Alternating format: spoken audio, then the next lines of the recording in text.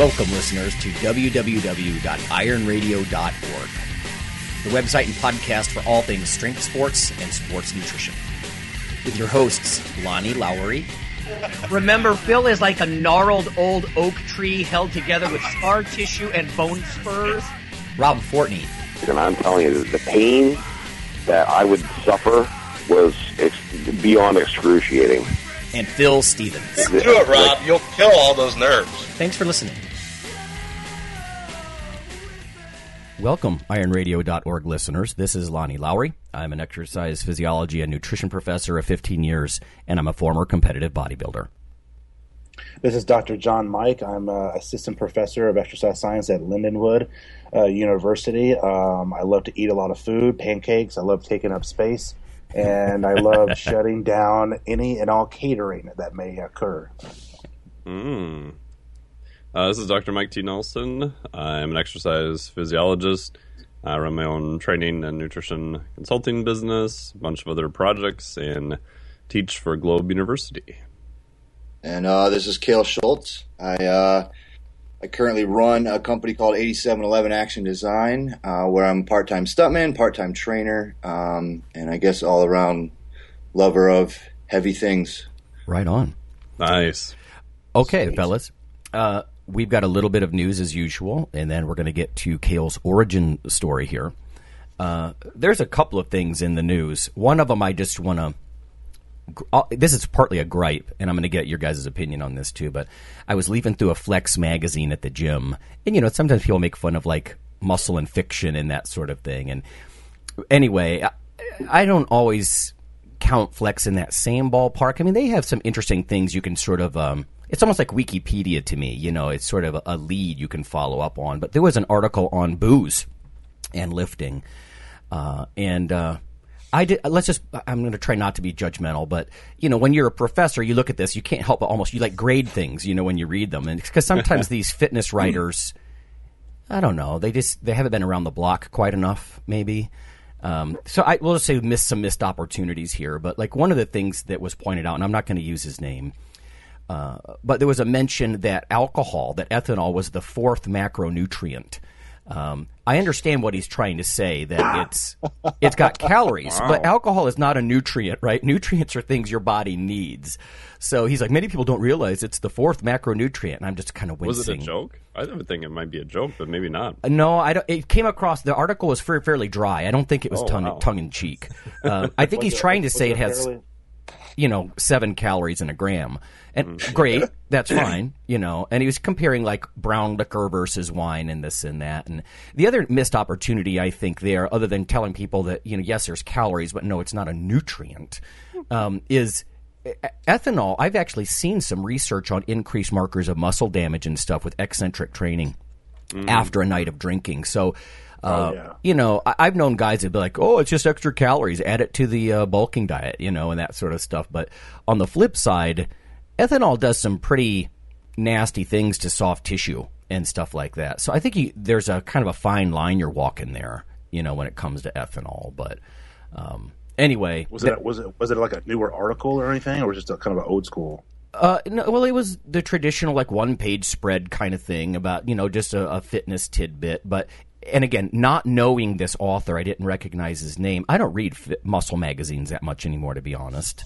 Yeah, I don't either. But there are some qualified editors working at some of these muscle mags, you know, and I understand they just need tidbits here and there. But just some of this stuff, I just felt like if I would have written a piece like this, I think I would have been more careful and not missed some of the opportunities that I think were missed. I'll just try to be, you know, I agree. I mean, honestly, since I pretty much almost eliminated drinking totally, although I still do like some tequila every once in a while, it's definitely been a total health improvement. So yeah, I can get on board ever with that.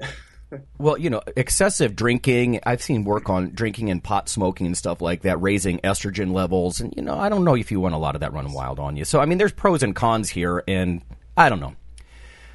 The other thing, and this is also kind of a gripe, and you guys might laugh at this, but you guys are familiar with the classic waist to hip ratio thing, you know, as a marker of cardiovascular disease, of course. I'm just want to posit here, I'm going to put it out there that that's completely invalid with guys who've squatted for years. Because when I relax my abs, have you ever seen a picture of Dizzy Gillespie, the horn player? His cheeks are like, when he blows a horn because he stretched them out, And I'm thinking, regardless of my body fatness or my cardiac risk, I mean, if I just tense my abs a little, I think I shave 3-4 inches off my gut. And I don't mean suck it in purposefully. I just mean, at what tension level should you take a waist to hip ratio? Because when you get guys with thicker abs, and you can see my abs right now, I'm not real lean, but you can see all my abs, and I'm just thinking, this is just from years of squatting. I've stretched out my abs a little bit. And I just thought to myself, I should just throw a monkey wrench into some of the students' thing in like body comp class, and be like, let one of them take my waist to hip ratio and then let another one do it just with different, tension levels on my gut. and not tell them and be like, oh, I'm way off. He looks like he's going to die tomorrow. And the other guy's like, I don't know. He's going to be 90. He's going to live to be 95. So I don't know. I just think that's something we need to think about that's special to our population, and maybe listeners can identify with that. But if you've squatted for years, either the muscle thickness or a little bit of stretching, as you push out your gut with that squatting, it makes a gigantic difference. It's just a brace. Yeah, exactly. It's just a bracing effect, from a increase in intra-abdominal pressure that you get for stabilization purposes. I mean, that's really what it is. And and it's like people get so afraid of that, but then you have, women and female competitors that, they're not really worried about that. But the people that are kind of worried about that are just like the average gym trainees or females who, are afraid to. Well, or bodybuilder types, a lot of times you see them. Like, I can tell you, the last time I competed, it was really hard to constantly flex and suck in my gut, and keep my abs tight while you're trying to breathe deeply, because you're sweating and in the middle of a competition. I don't know. So maybe it is, just the physique-oriented people, but it just really struck me that, Jesus, I can have, depending on if you take it like right at the umbilicus, I could have giant differences in that. And I just thought, maybe that's not valid then. So if you're a weightlifter and you're told you have cardiac risk because of your gut size, I think you need to say, listen, there's nothing in those formulas about how much you're tensing your abs. Anyway. Yeah. And I think also from an appearance standpoint, too, a lot of people who, squat a lot and that type of thing have more what's called an anterior pelvic tilt. Right? So pelvis is tilted a little bit more forward, which obviously is going to, push everything more towards the front. Right, make you look lordotic. Someone, even if you look at it from especially a side view. So you have people have more of a neutral position, which for most is rotating their pelvis back a little bit, or posterior pelvic tilt. Oh, wow, it looks like you actually lost a few inches then, right? You're just changing that sort of visual appearance, too. Yeah, just kind of validity issues with that whole thing. I think so much of what we do is these formulae, they're geared toward the gen pop. They're averages. Yeah. And I mean, it's probably not true with somebody who's 22 years old, but again, you get some of the veteran lifters, they've been squatting for a really long time. I do think it changes that stuff. Anyway. In the real news here, other than just the fussing, a star student of mine sent me an abstract, you guys saw this, I think, on curcumin supplementation and how it appears to attenuate delayed onset muscle soreness. Strength and Muscle Sport News. Now, this is something I've researched before myself as far as the DOMS, the delayed onset muscle soreness. I was looking at different lipids and their ability to reduce the subsequent pain, and for the record, CLA, conjugated linoleic acid, does do that a little.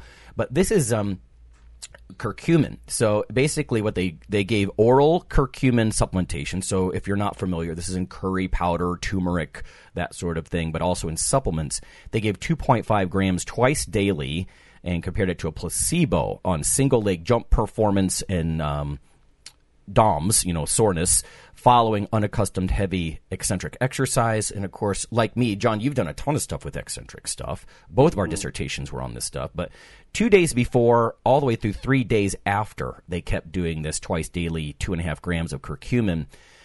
They took a bunch of measures on pain and blood markers of damage at 0, 24, and 48 hours after exercise.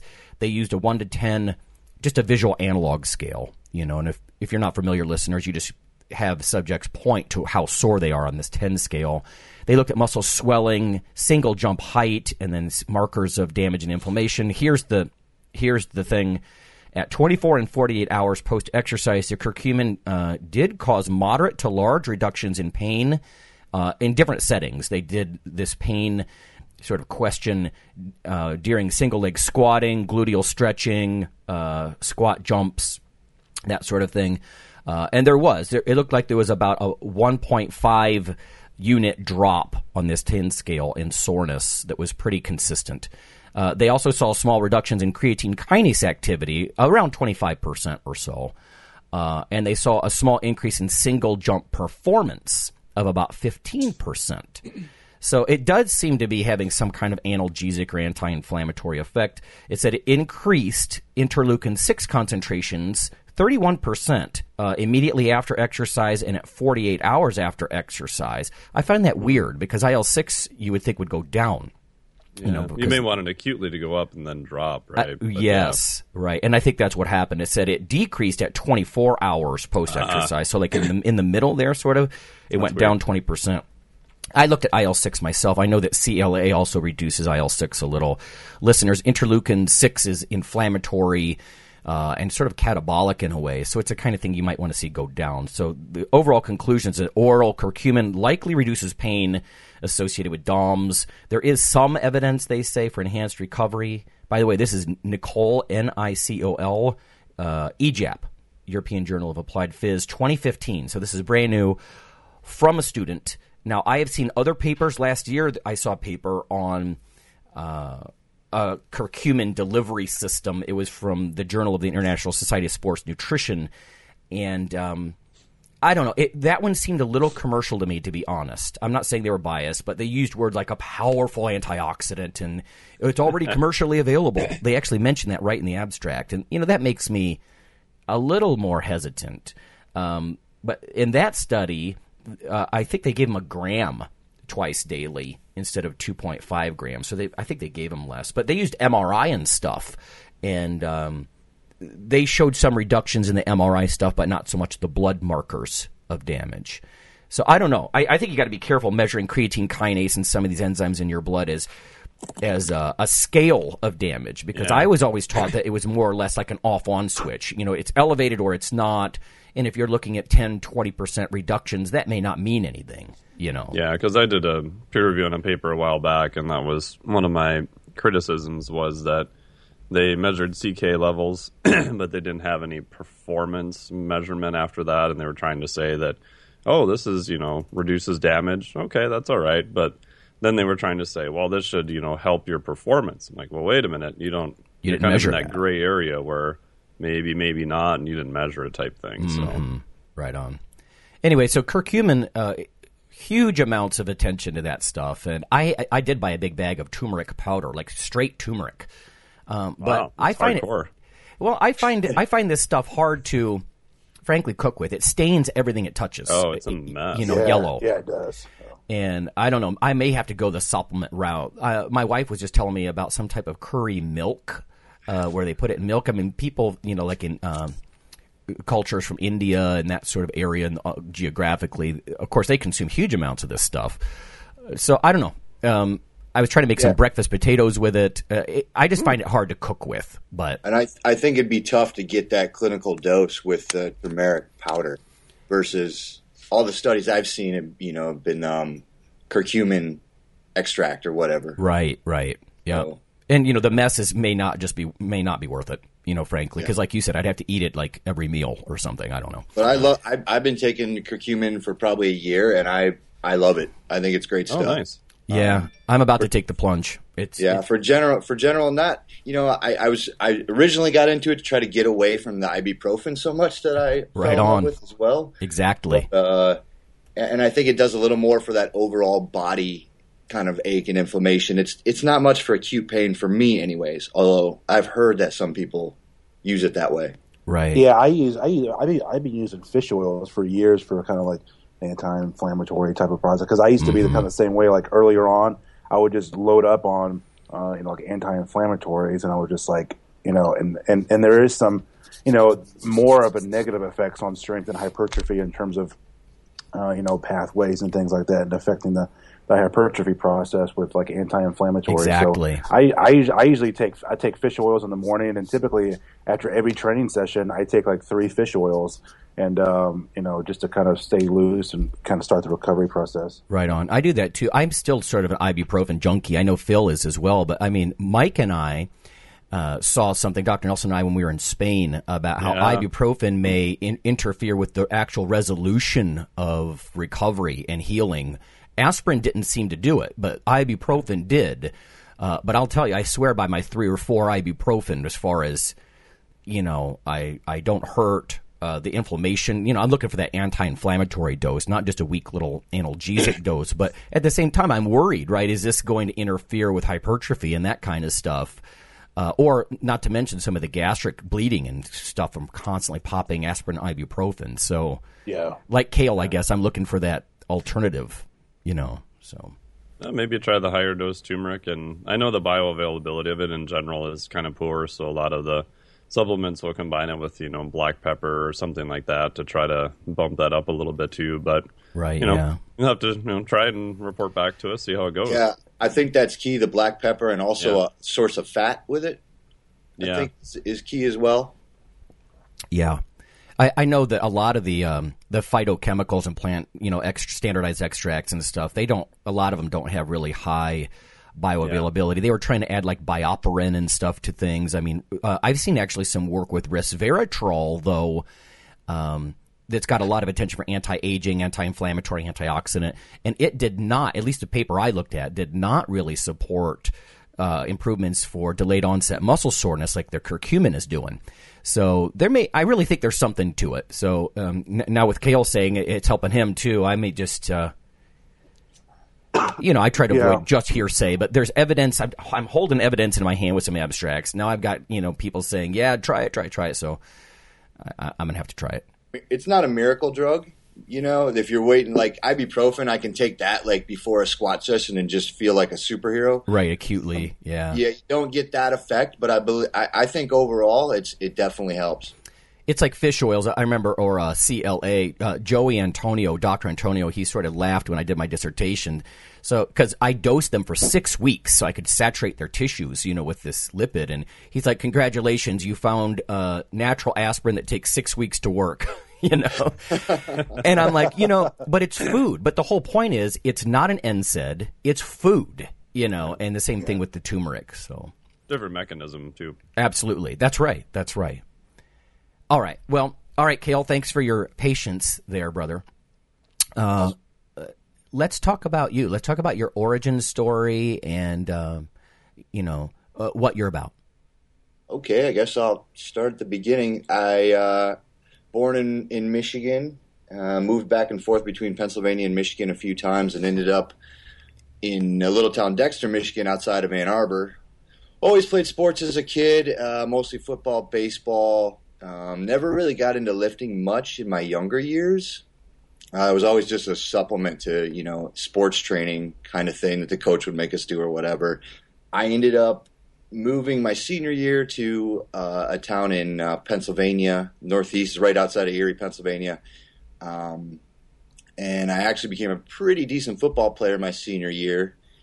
And I then ended up just kind of – but I was always kind of that chubby kid. I was on the line. I played guard, but always athletic. And then kind of one day, as far as my start to bodybuilding and really weight training, I kind of just – it really happened one day. I looked in the mirror and I was just kind of like, I'm not happy with being the chubby kid anymore, and kind of made a decision right there to just improve everything, strength, look, whatever.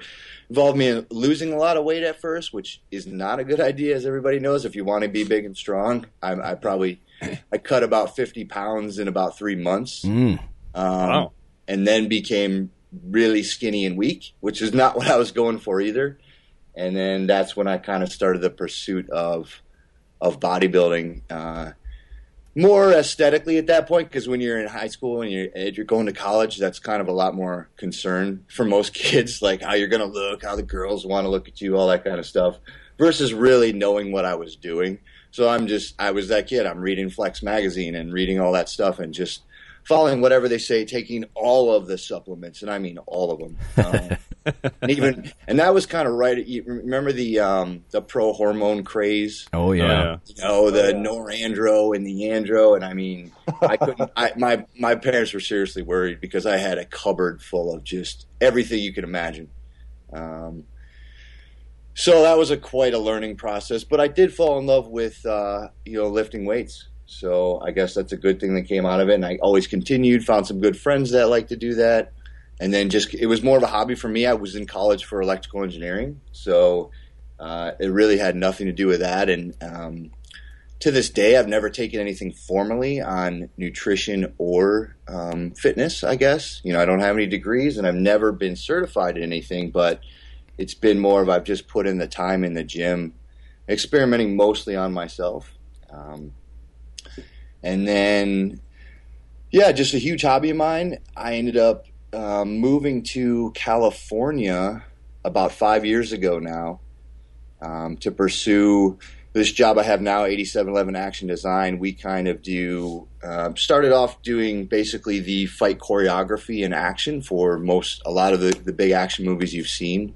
There's two owners that very accomplished stuntmen who then got into stunt coordinating and second unit directing and formed that company.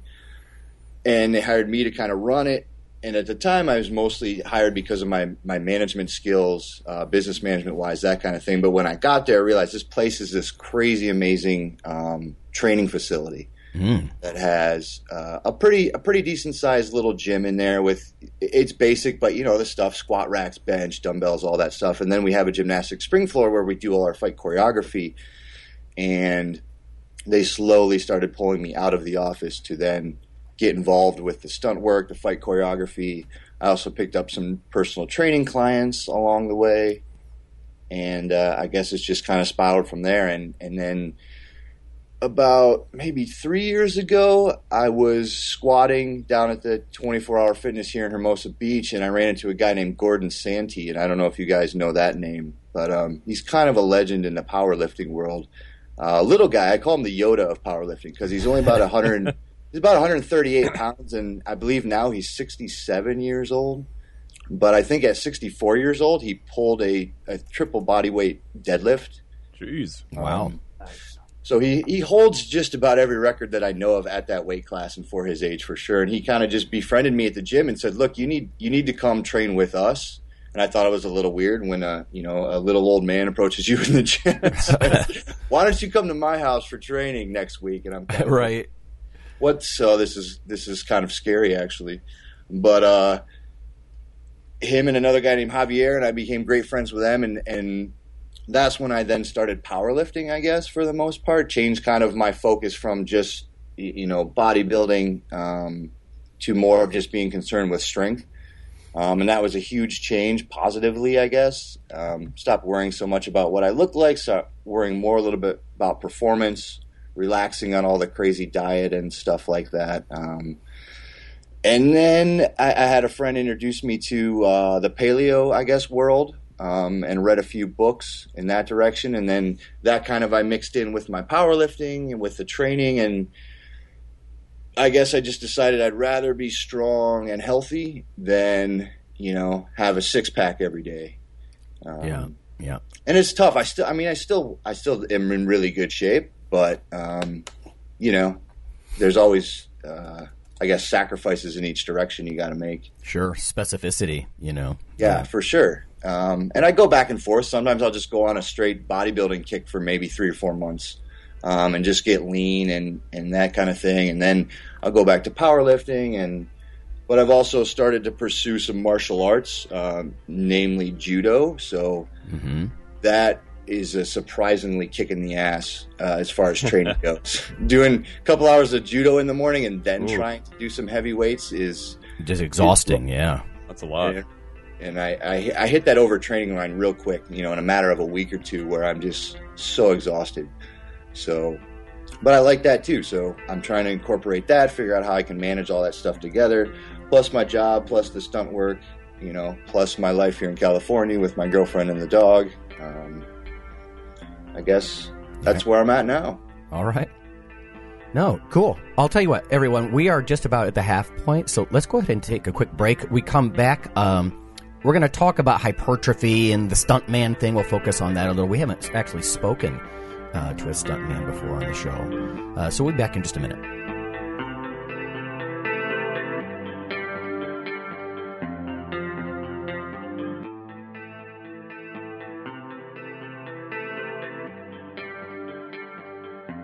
Hi, this is Dr. Lowry with an update on the protein book that you hear about in the ad at the end of the show. If you simply Google CRC Press and protein, there's a new development. On the right side of the page, you can see ebook, and there's a purchase/rent option. And the cool thing here is if you check that out now, because they have an agreement with VitalBook, you can actually download the ebook for $69 US. So that's 31% off the $99.95 cover price. So that's pretty fantastic. $69. I think that's going to drop it into the affordable range for a lot of people, and you can even rent it. Lower down the page, they have 180-day rentals and 1-year rentals, so you can access the book in electronic format and get some of this juicy information. So, thanks.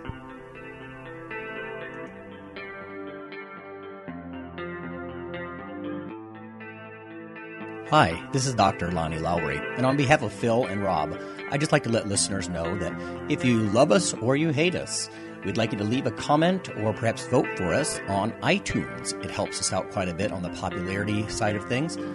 You can also follow Dr. Lowry, me, on Twitter.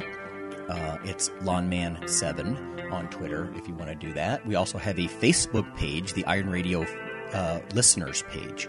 So whether it's leaving a comment or voting for us or following us on Twitter or Facebook, that would be fantastic. Also, occasionally Rob or myself will write an article for another website, and Phil will as well. So lots of ways to interact, follow us in other media, and vote for us, and keep things going strong on Iron Radio. Thanks.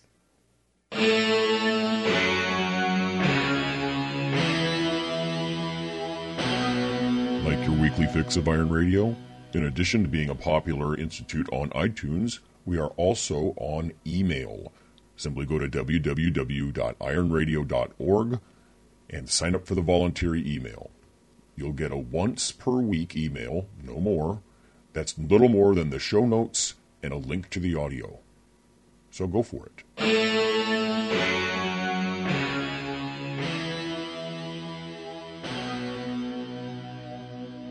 Hey guys, this is Dr. Mike T. Nelson here with Dr. Lonnie Lowry and Dr. John Mike.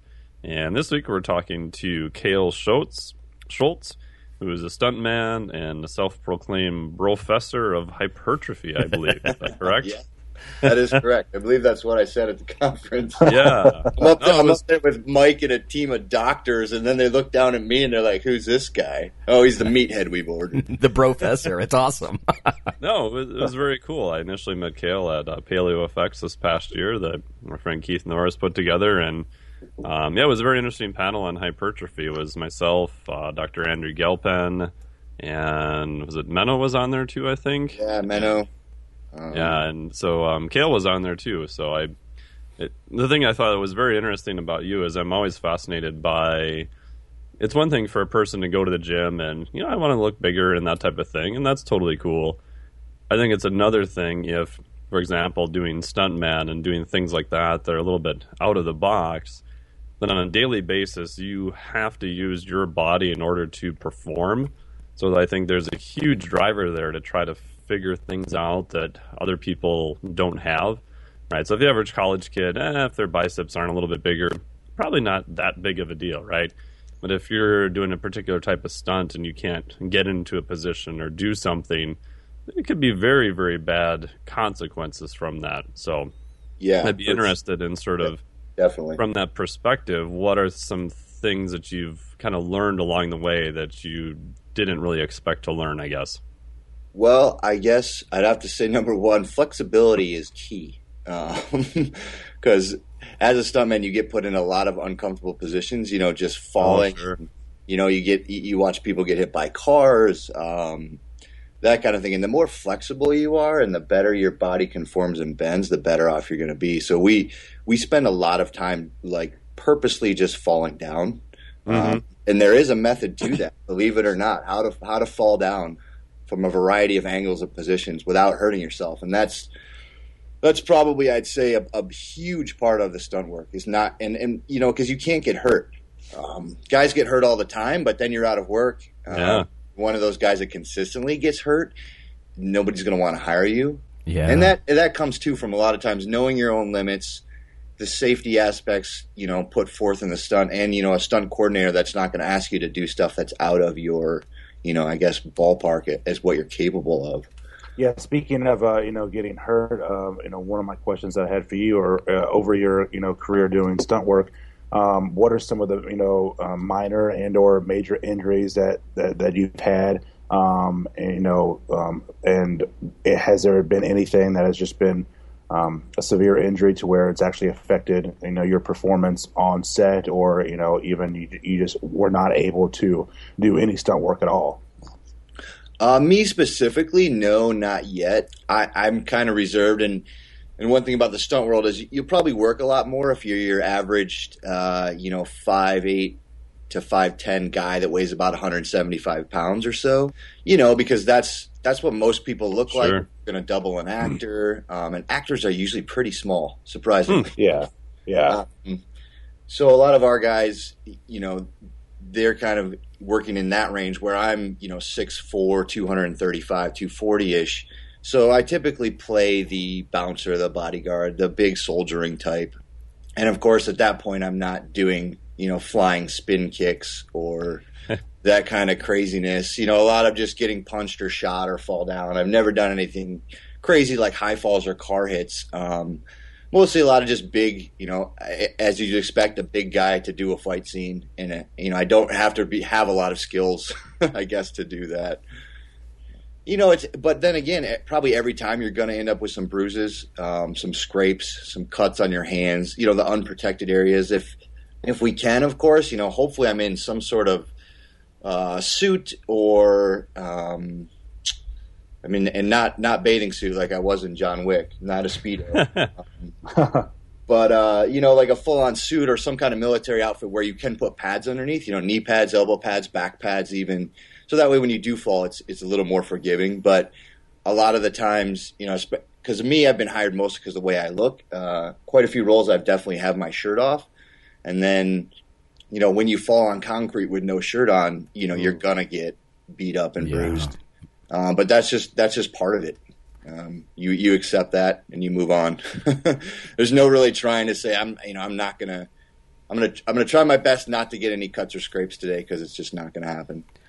You know, Cale, I got a question for you. It seems like to me, and again, I'm ignorant about the stuntman thing, but you're sort of interesting case because I think you're the first muscle related activity, you know, kind of guy we've had on. You guys seem to be valued not just for performance or athleticism, but for your ability to more or less be invulnerable, you know? Yeah. And I think that's interesting to me is your robustness. I mean, because you can talk about strongmen, bodybuilding, powerlifting, and, you know, especially with bodybuilders, I mean, their movements are much more controlled. They're not being thrown onto concrete, barebacked, and that kind of stuff, you know? But is that fair to say that you guys are, your career longevity and your value to people is your relative invulnerability? Oh, 100%. Especially for a lot of our fight team, you know, and it all, and that's the thing, which is cool. A lot of it goes back to your training, and you condition your body to literally just take a beating, you know, like and as far as longevity goes, you do kind of have a window. It's almost like being a pro athlete of some sort. You know, football players, I think I've seen things where they maybe only usually stay in the league, like the average is like 3 or 4 years.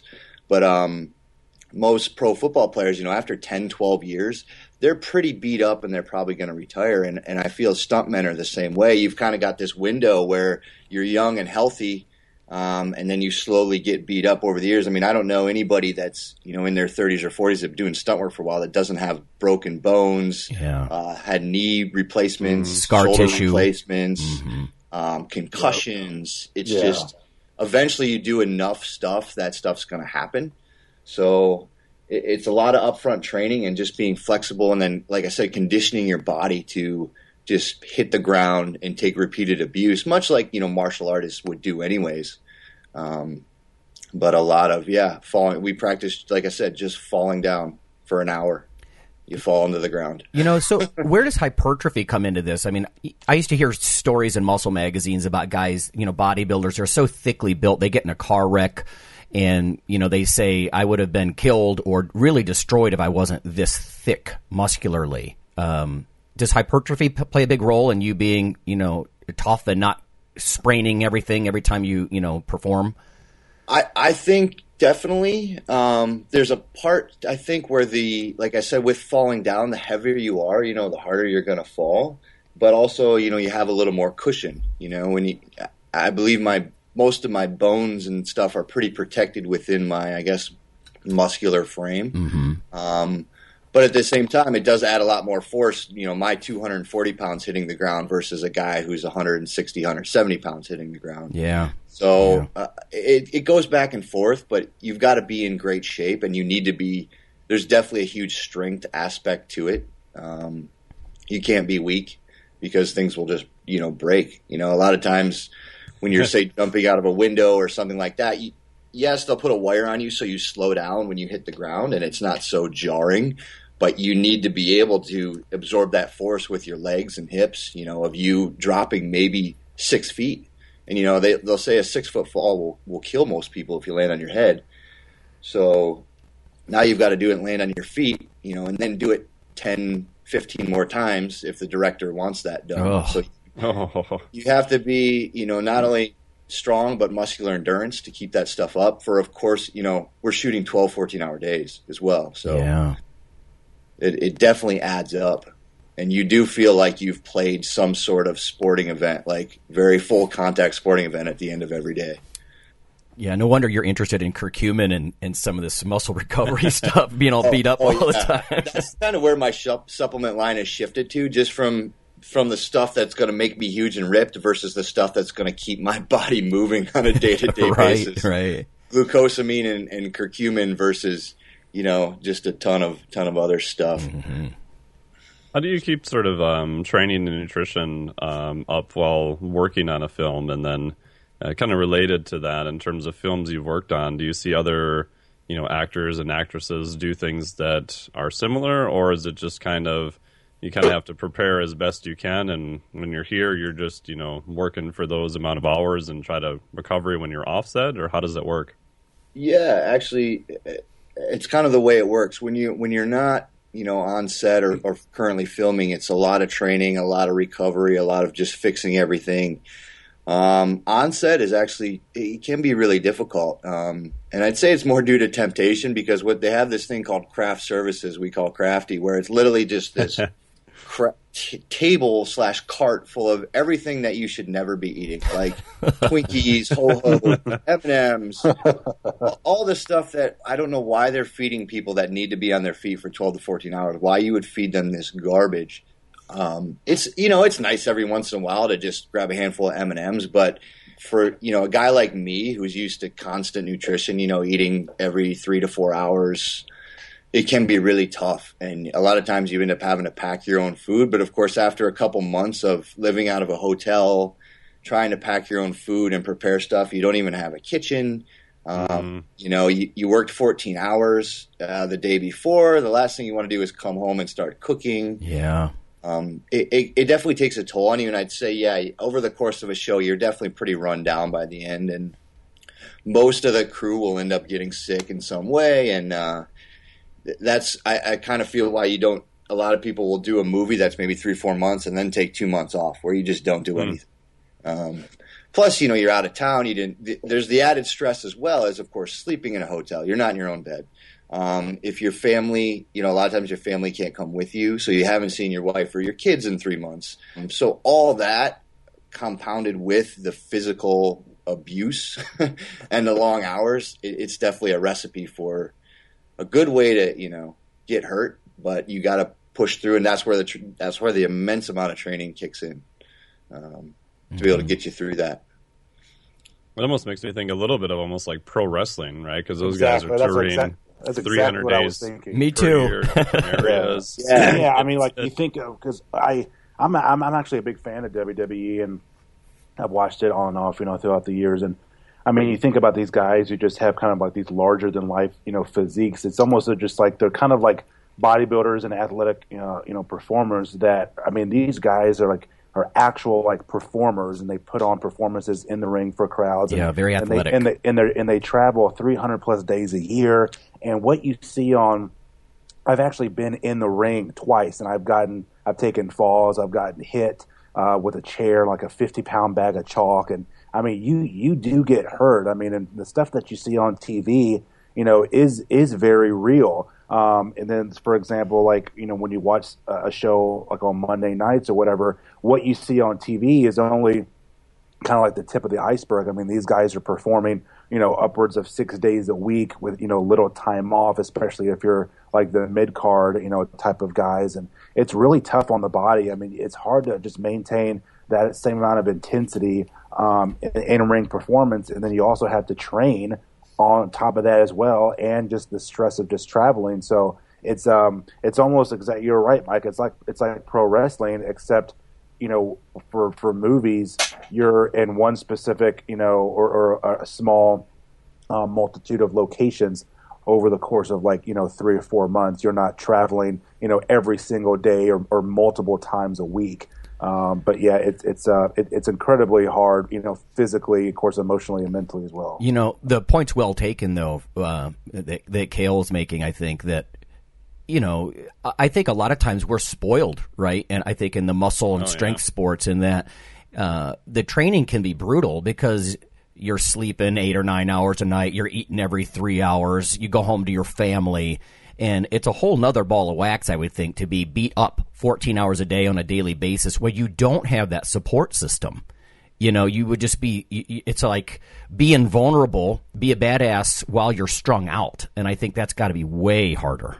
Yeah. And about the pro wrestlers, those guys are incredible athletes. Incredible.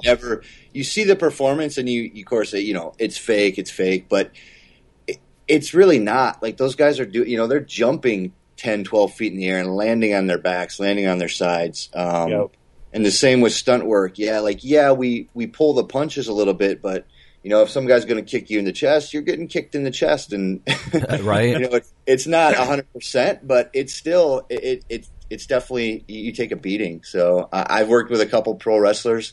A lot have made the transition to stunt work, and those guys are legit, and they're good athletes. Oh, yeah.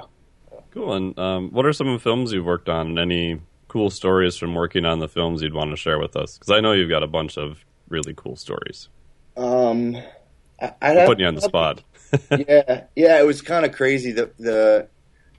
I guess I had a pretty crash course into stunt work. They made Universal Soldier 4, which they still make those, I believe. And it was my first job ever, and it was shot in Baton Rouge, Louisiana.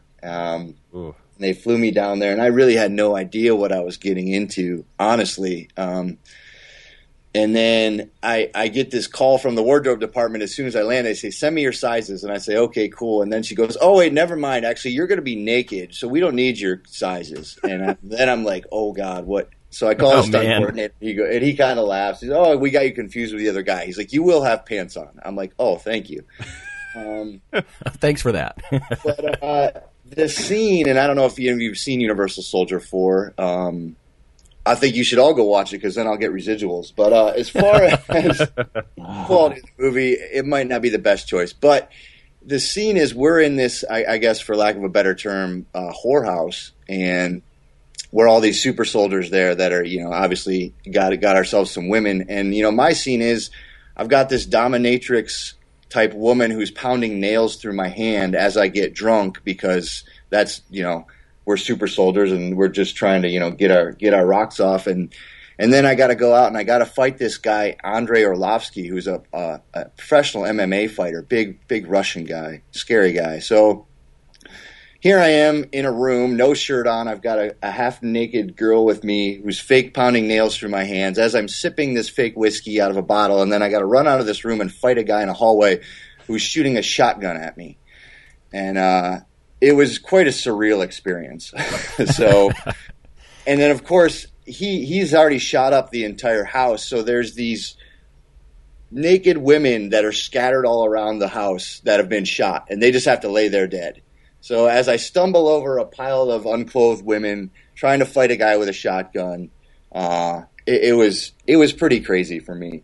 That was my crash course into now you're gonna be a stunt guy from now on, and it only got better from there. That was pretty jarring, but it got me into the business, and it was cool from then on.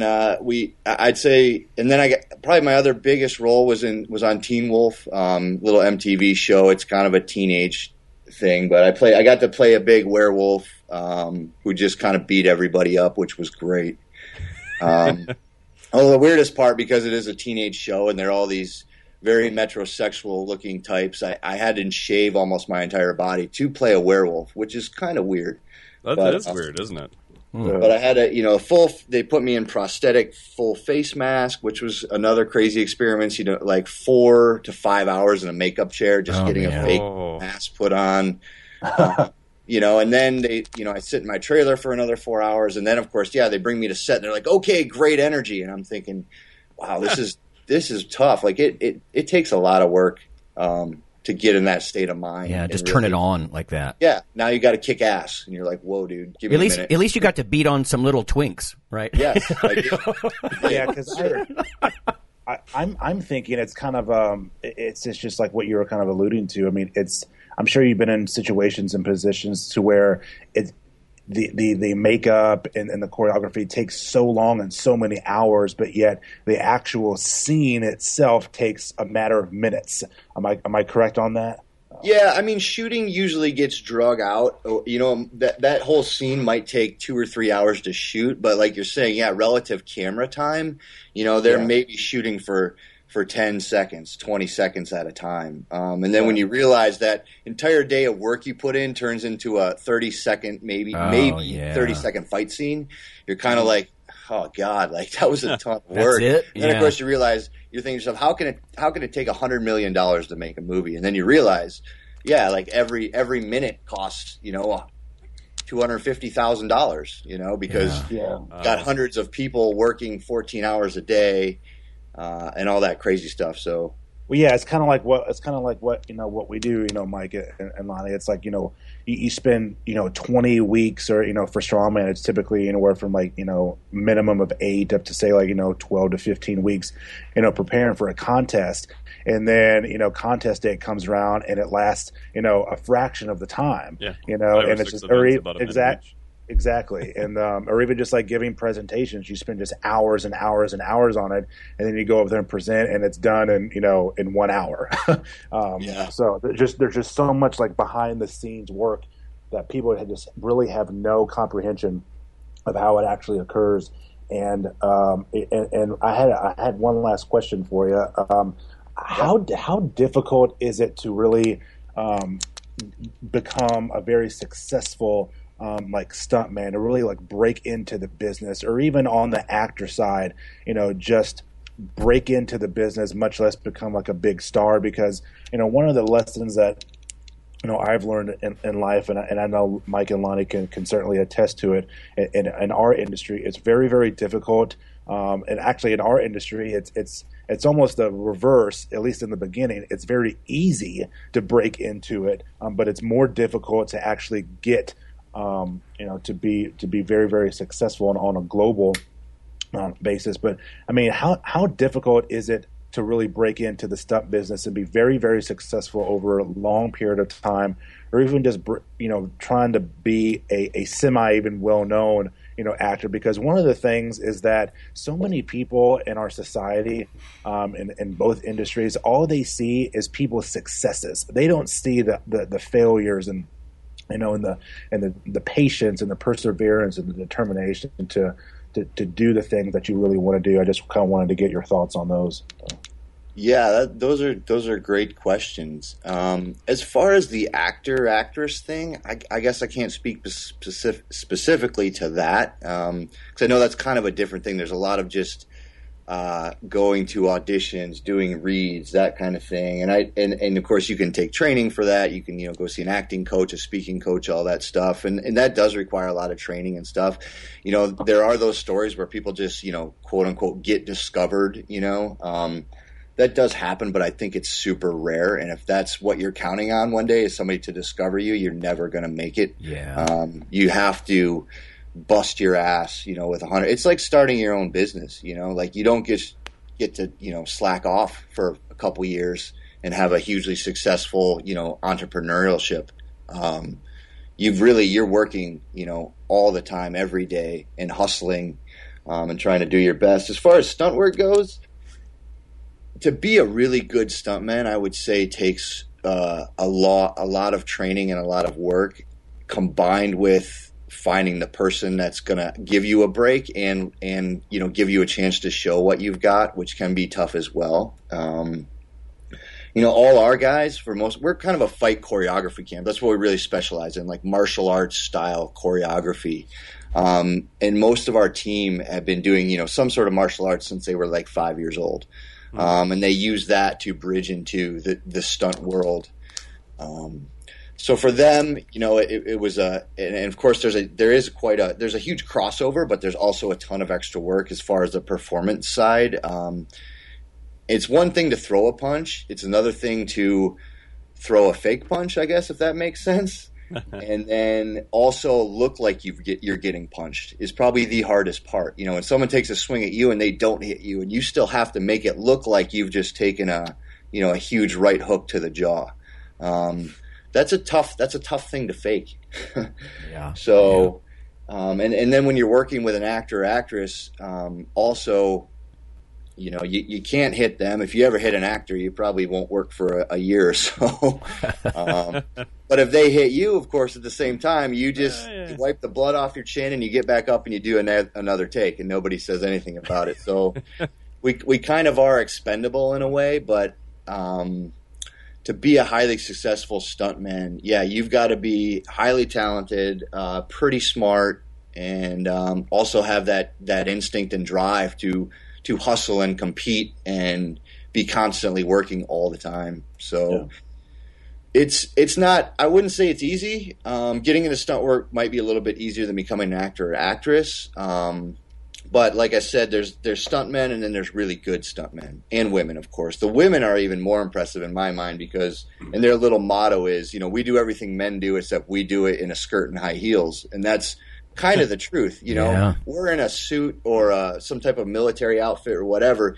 They're, in like a little tiny mini skirt and high heels, and they have to do the same falling down stunts we do. So the women are super impressive, the good ones, in my opinion, as well. I got to give them some credit.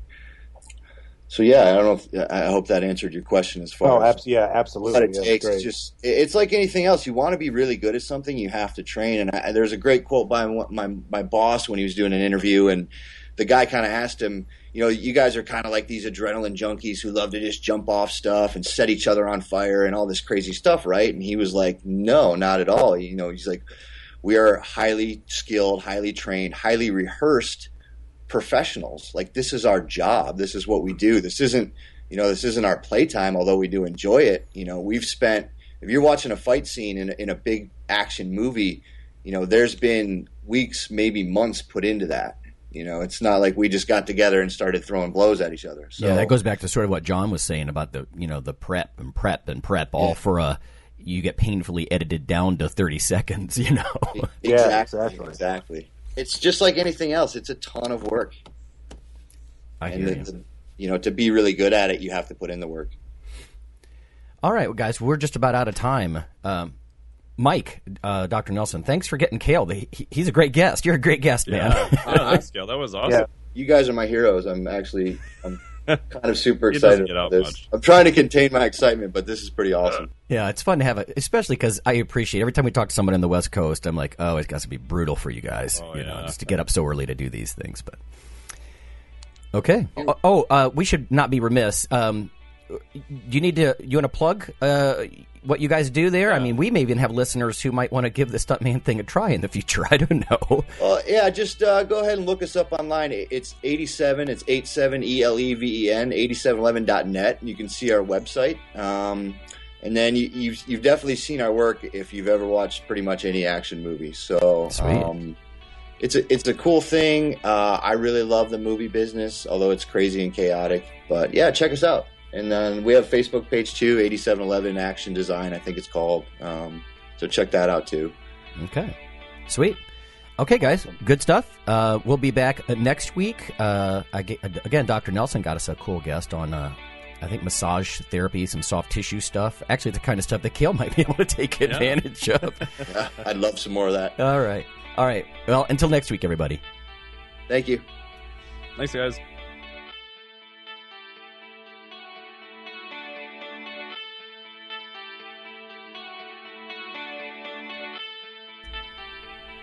Hey, listeners, have you seen the store at ironradio.org?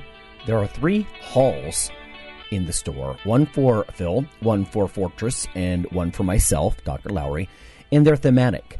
So you can go into our Halls of Iron store and choose based on your goal. If you need something to learn or read or something nutritional, you can look in my store, Lonnie's store. If you want something about injury prevention or competition, then take a look at Phil's Hall of Iron. And if you want something about motivation or daily training, Fortress's Hall has what you're looking for. There are some fun, heroic descriptors as you browse through the stores. We try to make it a little more fun than the average boring online store. And whether you're a novice lifter or someone more experienced, you can take heart that you're not wasting your time. The things that we put in each Hall of Iron are actually based on our own recommendations. Protein powders that we know to be good, knee sleeves, wraps of some kind, things that Fortress uses in his own training. The stuff you see, you know is good. This way you don't waste time. So check out the Iron Radio store at ironradio.org and let us know what you think on the forums, and certainly you can request products and we will screen them before they go in. So thanks for listening. Iron Radio is accepting donations.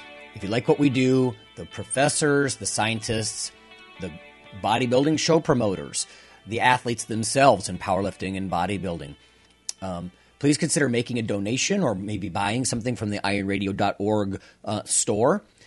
We also are accepting supporting members. So for $4 a month, which is frankly less than the bank sneaks out of your account in fees, you can step up and support a form of sort of public radio for the bodybuilding and powerlifting and strength community.